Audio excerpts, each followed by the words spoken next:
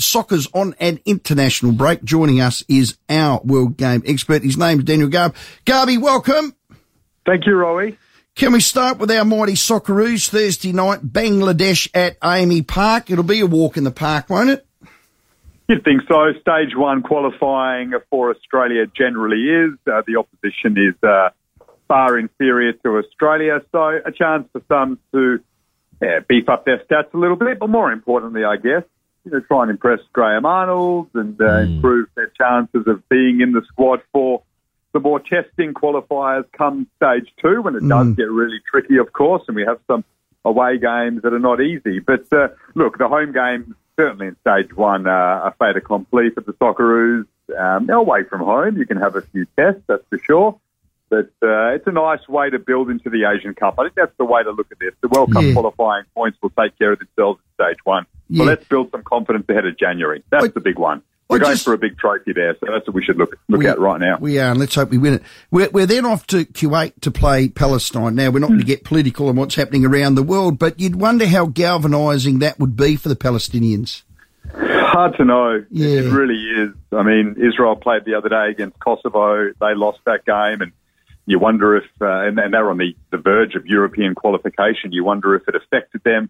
The war at the moment, whether it galvanised the squads and, they're trying to represent their people. It's hard to know, obviously. And that's going to be, I imagine, a reasonable story in Australia because we are playing Palestine and there'll be a sporting angle, if you like, to what's transpiring tragically in the Middle East. So, yeah, we played them at the last Asian Cup in 2019 and beat them without too much of a worry. So you'd imagine it would be the same again, but obviously the game can't take place in that region, and the Socceroos will face them in Kuwait. So Graham Arnold probably looking at the next gen in these next couple of games, looking at perhaps a less experienced lineup? I'd imagine he'd give some opportunities to others because Suna Yengi's in the squad. You know him well from Adelaide, of course. Graham Arnold on Thursday night will represent the Socceroos as manager for the 59th time, which will actually break the record, which is an amazing achievement. Yes. I mean, you think about how long the Socceroos have been in vogue for. To be the most capped manager of the national team is something to be very proud of, especially when you consider how heavily criticised Graham Arnold was in the lead-up to the last World Cup. I mean, he was basically bullied by the public at times. And for him to get through that, do what he did in Qatar with the team, earn a new 4-year contract, and now break the record for the most managerial appearances for Australia is something very special for him. And, it's going to be a big couple of months leading up to that Asian Cup, and no doubt he will try to bring a few more youngsters through the ranks, in particular in the striking positions. I think that's where there is the opportunity for Australia to try and find a couple of different options, perhaps in the final third, to lead the line, because there are probably 5 or 6 players, but no one who you say, all right, that's our nailed-on number 9 behind Mitch Duke, who's probably got the position at the moment, player who can dominate in those areas. So some players there would like to, I think, prove that they can cash in front of the goals in these couple of games.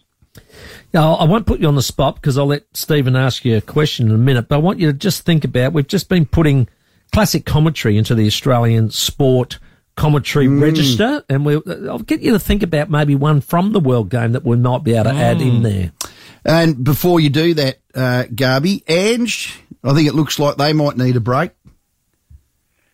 Yeah, it's actually handy for them, the international break, because the injuries have certainly started to pile up for Spurs. They came all at once. He lost 3 of his back 4 leading into the game against Wolves on the weekend, plus James Maddison, who's his best creative player, and that had an impact. Late on against Wolves, they lost. Spurs still in the top 4, so Ange has had an incredible start to the season. Manager of the month for the 3rd successive time. That is mind-blowing in his first season in the Prem. And expectations in the first third of the season well and truly surpassed. But yes, he's got challenges now, which we knew would come. They came quicker than expected in terms of the injuries. So a week off certainly won't help him, but he's got Man City in a couple of weeks. So, they'd want to try and get a couple back before then. No Nestori Irankunda, no Adelaide Reds? Well, I'm not so sure about that, but it certainly leaves a big hole. It's going to be an interesting transfer situation. So Bayern Munich have been keen on Irankunda for some time. They tried to get him at the end of last season, and it didn't quite eventuate.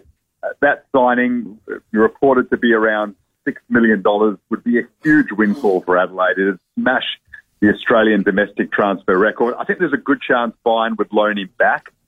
He's still, as we know, so young, but he's also quite raw, and he needs a bit of time to develop mentally more than anything. Yes. And I think Bayern would be happy to loan him back. I hope that's the case, so we get more of Irankunda in the red of Adelaide and in Australia. But it's inevitable that he'll go to a massive club, and hugely exciting if it's to Bayern Munich of all places.